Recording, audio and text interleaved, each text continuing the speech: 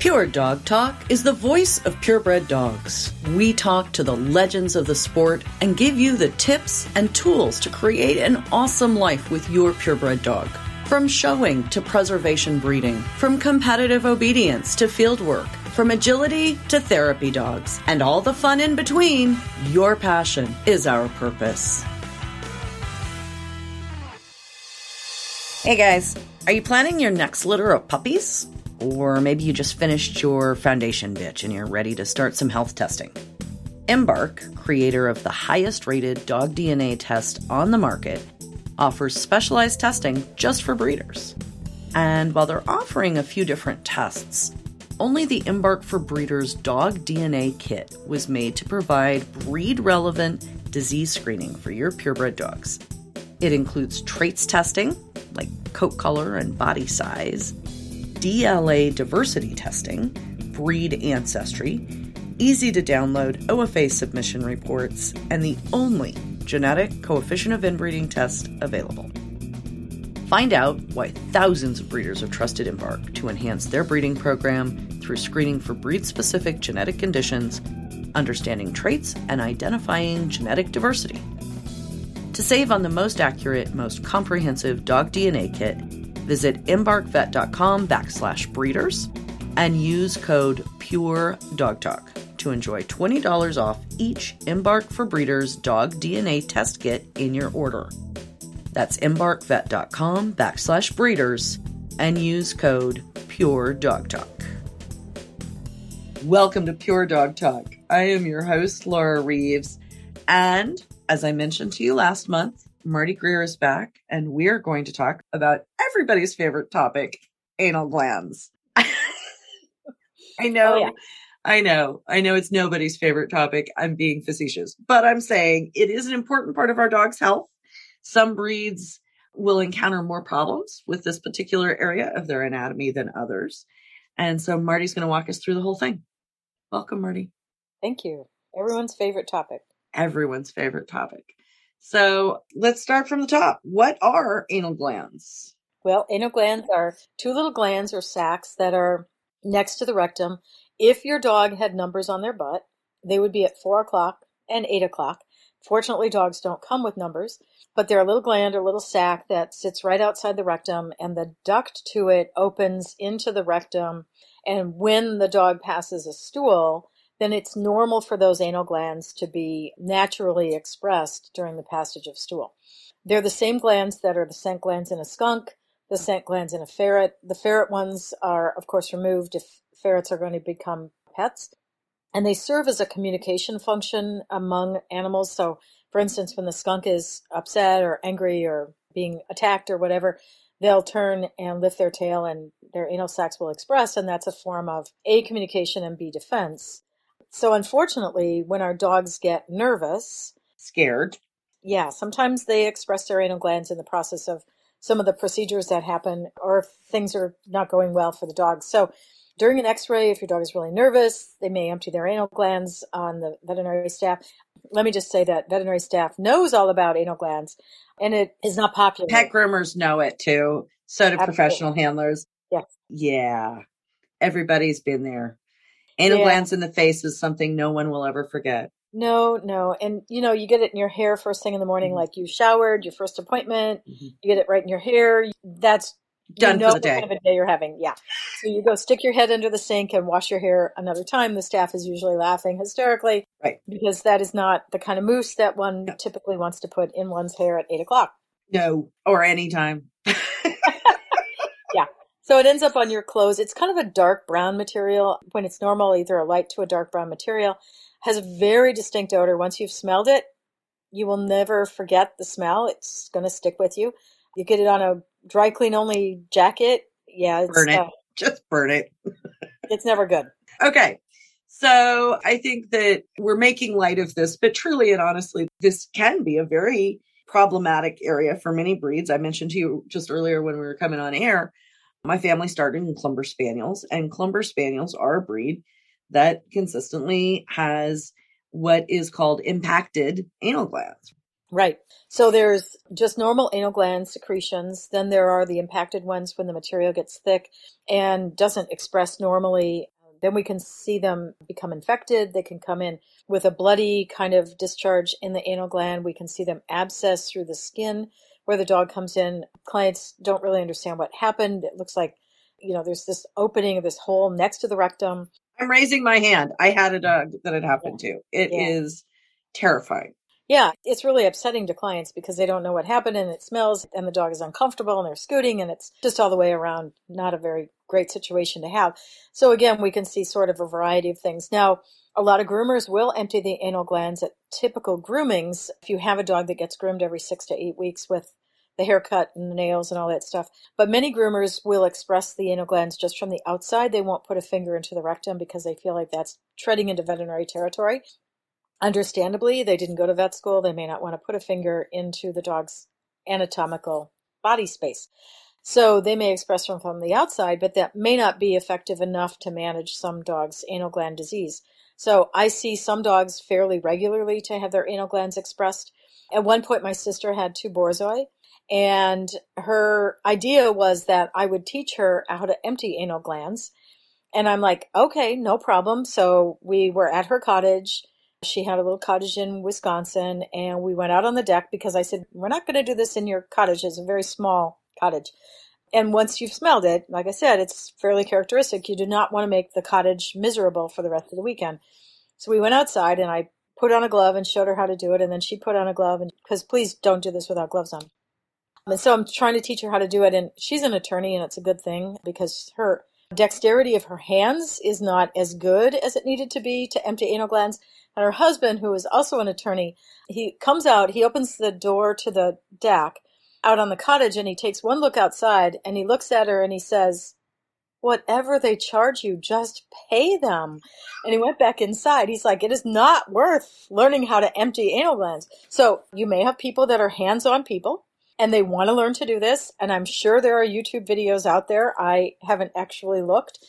I'm sure there are, but in brief, what you basically do is you put a glove on your finger, you lubricate it with some Vaseline, and you put your index finger into the rectum, and you take your thumb, and at about 8 o'clock, you put some pressure on, and you kind of squeeze your thumb up toward the middle of your hand to express the material, and then you spin your hand so that your thumb is now at 4 o'clock, and you empty that anal sac as well. And then you want to be prepared with a couple of paper towels. One I use as a shield.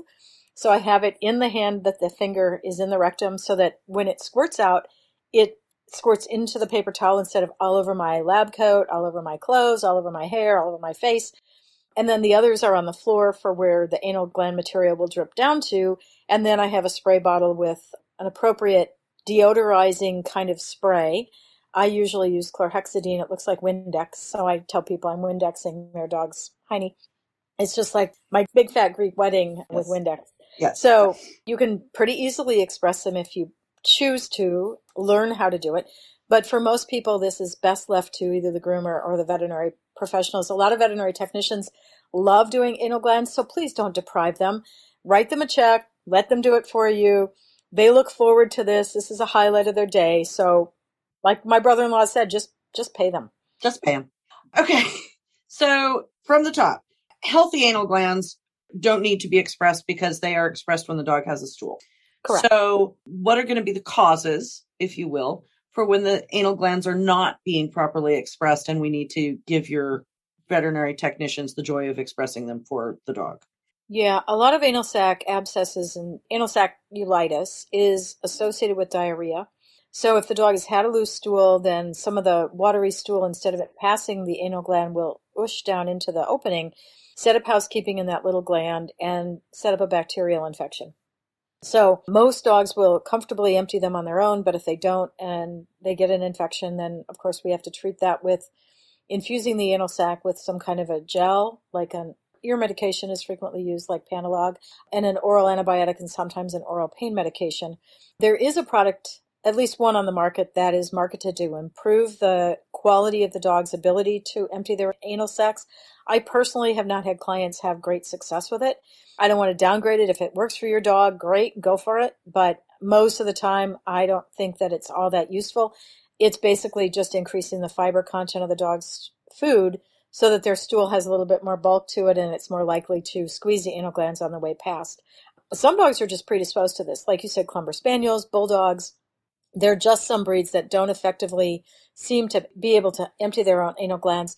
And if you've ever seen your dog put their little rectum right on your carpet and put their back legs straight out in front of them and scoot, that's their effort to empty the anal glands. And it will leave a lovely brown smudge on your carpet that will have a tremendous odor. So please discourage that behavior. And I've seen dogs even try to do it on the asphalt. And oh yeah, that's bad. Yeah, that's super bad. Yeah, asphalt's a little abrasive. So try to avoid that kind of behavior. It's going to hurt the little dog's hiney. Yeah, hiney. Is there any truth to the sort of urban legend, if you will, that it's overweight dogs, inactive dogs, couch dogs, that the more active and fit your dog is, the less liable that they are going to have problems with their anal glands? Yeah, I think there's probably something to that, but there are just dogs that are predisposed to it. You know, my sister's Borzois were not. Right. When you said Borzoi, I was like, really? Yeah. Yeah. Now the Bulldogs, yeah, I can probably make a case for that, but I just did surgery on a Great Dane. I've seen a couple of other doodle type dogs that have had this. So it's not exclusively just dogs that are older or inactive or overweight. It can happen in any breed. And so some of these dogs, if they're having chronic problems, sometimes it can be related to diet, sometimes it can be related to perianal fistulas, but most of the time it stands alone as an anal sac issue. And so I've talked to a lot of clients and said, we can remove the dog's anal glands. And they're like, say what? Like, what? You can do that? That's a thing? I'm like, oh yeah, it is such a thing. In Clumber Spaniels, it is a very normal thing. Yeah. Over the course of 30 years in Clumber Spaniels, I can think of very few that did not have their anal glands removed. Yeah, and it's a relatively simple procedure. Most veterinarians should be able to accomplish it, although I will tell you that there's information online that says you have to be careful that the dog doesn't end up with fecal incontinence, but you'd have to be a fairly irresponsible surgeon to cause that degree of damage to the rectal mucosa and the muscles that go with it. So basically, it's a skin incision about an inch long on each side of the rectum. Again, at 4 o'clock and 8 o'clock at a little bit of an angle. And you just basically dissect out the anal glands, suture it back up, send the dog home. The dogs have a pretty fast recovery. I usually put them on a stool softener for a few days just because the surgery around the rectum, we don't want them to kind of be uncomfortable when they go to pass their first couple of stools and hold back until they do end up constipated.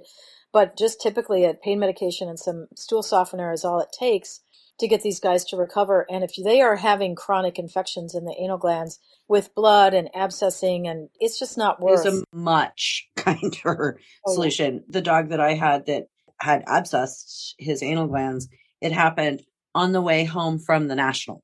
And it's blood and green and gross and on a white dog on my best in show Clumber Spaniel. It was awful. And when I was finally able to get him in for the surgery, the vet was shocked, literally. And he did many of our original Clumber's anal gland removals. It was like a 4 cotton ball fill in because the anal gland had been so badly damaged. Right. But, from a perspective of does the dog need their anal glands? Really, it's not necessary. It's a communication tool. So when you see dogs greet each other, dogs that aren't familiar with one another, they go tail to nose, nose to tail, because they're sniffing each other's anal glands as a handshake, as an identification. But really, it's only for social communication that the dogs need their anal glands. So in today's society, they don't need to warn other dogs that there's a predator out there. They live on your couch. It's better off to not have them if you're having a dog that's having chronic problems. Now, that doesn't mean we take them out of most dogs, but if there's any chronicity to the problem, it's just better to get them out. Now, I have an associate that's outstanding at infusing the anal gland. She'll take a tube of medication like you put in the ear, and she's like magical. She can get it down into that little gland and insert it and get it done. Yeah, I'm not good at that. I just take them out. Like, just That's right. like be done with it. Remove those puppies. Yeah, let's not just keep infusing this. So yes, antibiotics and pain medication will help with 1 or 2 episodes of anal sacculitis, but if it's going on and on, just talk to your vet or talk to the vet's surgical referral place and just get them taken out. It's not terribly expensive and it's so much better. Much, much healthier for the dog. Absolutely. Hang tight, guys. Got a little bit of information for you. We'll be right back to the podcast in a minute. Pure Dog Talk is proudly sponsored by Trupanion, medical insurance for the life of your pet. Trupanion cares passionately about pets and makes sure their policy has what it takes to serve you and your furry companions. In fact, they are the first pet insurance provider to cover certain health conditions associated with breeding animals through their specialized breeding rider. Their industry-leading coverage does not stop there. Trupanion's free breeder support program also allows you to send your litters home protected with an offer for a Trupanion policy. Learn more about all of the perks that Trupanion offers breeders by following the link on my partner page at puredogtalk.com. So you mentioned a little bit earlier, we're going to do another one of these. We're on the entire system of the dog. We're at the anal glands. Anal fissures. I mean, what kind of diseases are we going to run into in the rectal area of our dogs? I know everybody's favorite social media topic in any social media group is stud butt.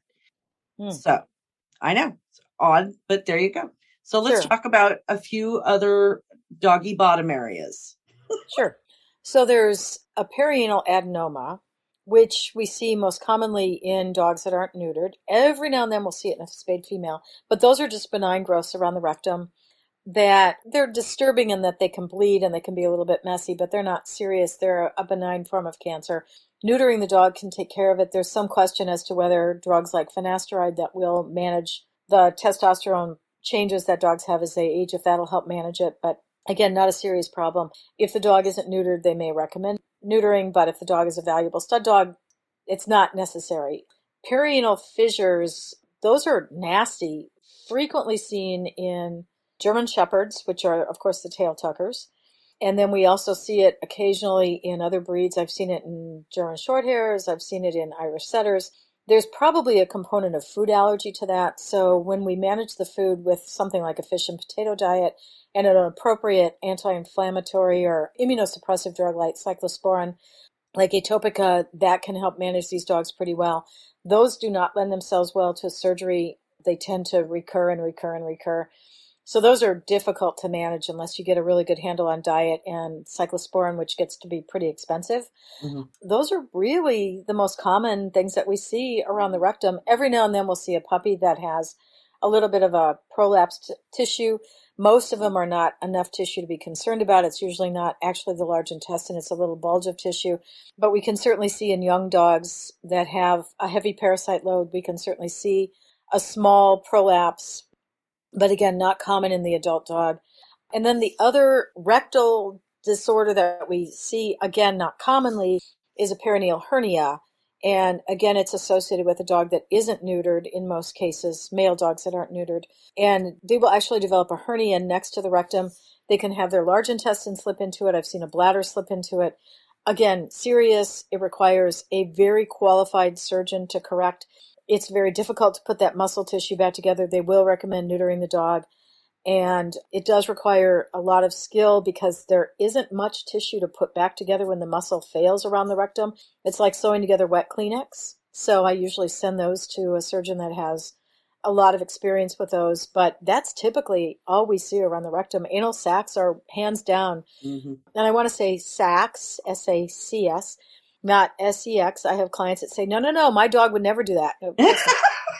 They would not, but it's sometimes just a misnomer, misunderstanding of what, if you're in Wisconsin and instead of saying sacs, you say sacs. Glands. Glands are so much easier. Glands is a safe word to use. So we don't want to confuse anybody with what the actual physiology is back there. Correct. But anal gland issues are probably the most common, but even though they may look serious, they are not life-threatening. No dog ever died from one. Yes. They're just messy, and it's something that you need to address with appropriate. The infected ones can be a little sketchy, I have to say. Yeah, they're not fun, but I've never seen a dog get desperately sick from one. It's just it's more of an inconvenience, and it's usually a Clavamox deficiency, and we can fix that. Clavamox deficiency. The only other thing that I would question you on, anal gland issues with regards to cold tail. So for people in the show ring, that you see a dog that doesn't want to put its tail up, we think of it as cold tail. I have heard, again, this urban legend thing, and that I wanted to have you speak to, that cold tail could be caused by some complications in the anal glands. We see cold tail fairly often in the summer in Wisconsin because a lot of dogs hit the water. I have seen it after baths, after grooming. Mm-hmm. And I don't think we really understand cold tail or limber tail or broken tail or whatever you want to call it. There's a couple of terms for it. I don't think we understand it very well. I think it's probably related to a pulled muscle on the underside of the tail because there's usually some swelling. If we lift the tail up, the dog's uncomfortable, and there's usually a bit of a swelling about 2 inches from the rectum on the underside of the tail. That's pretty noticeable. I usually check anal sacs at those visits, but typically they're not the source of the problem. And typically those dogs will respond pretty well to an anti-inflammatory like Rimadyl, Metacam, one of the typical anti-inflammatory medications. But if the dog has recently had a bath, and I don't understand why a bath does it, but as a professional handler, I can't tell you how many times I had it. And my favorite would be the Akitas, because the Akitas, for whatever reason, is going to be the Akitas that has to have its tail up in order to even walk in the ring. Yeah, right. That would be the dog. Right. Perfect. But I wish we understood it a little bit better. I don't think anybody's put a lot of research dollars into it, shall we say, because, it's also not life-threatening. Yeah, exactly. Right. You put the dog on anti-inflammatories, they get better. Just be aware that you can see it happen. And I have corgis. I don't have to worry about it. It's not a thing. Well, not all of us have a bobtail breed. So some of us want to know why our tails aren't right. Oh my gosh. There you go. Oh my gosh. All right. Well, you guys, this is how we break in the new year here at Pure Dog Talk. We have some conversations about anal glands. So I feel like that's a pretty good day. Gotta love it. Gotta love it. Welcome to 2022. All right, Marty, thank you so much. As always, you bring joy to my life and our listeners appreciate it. Well, if you're going to do it, you might as well have fun. Go big or go home, honey. You got it. All right. You guys, I am so excited. I've been wanting to create a live call-in show forever. So, finally, I decided to just do it. Dog shows, dog grooming, dog handling, dog breeding, you name it. Join the conversation live and get trusted answers to all of your questions. No more Facebook groups, no more 20,000 answers to the same question, just solid knowledge. Amazing. Start planning now. Visit the Pure Dog Talk Facebook page for a link to our YouTube live lightning round with Laura. Be on the lookout for live chat opportunities, special guests, they'll be a secret, live calls from the audience, and more. Let's kick off the new year. As always, if you have any questions or input, we'd love to hear from you. The show notes and links to resources on today's topic are available at puredogtalk.com. To make sense out of everyday Drop us a note in the comments or email to Laura at puredogtalk.com. And tools. Remember, guys, this podcast is for you. So if you want to know something, give me a holler. We'll do a podcast for you. If you wouldn't mind, you could help me out here. Take a couple minutes to visit iTunes and give us a review. The Dog Show Superintendents Association is a proud supporter of Pure Dog Talk. Our dog show superintendents are the hardworking people who make the dog show function. They are advocates for education and mentorship in the purebred dog fancy. So stop by the Supers desk at your next show. Tell them how much you love Pure Dog Talk and give them a shout out for their support. That's all for today. Thank you for joining us on Pure Dog Talk.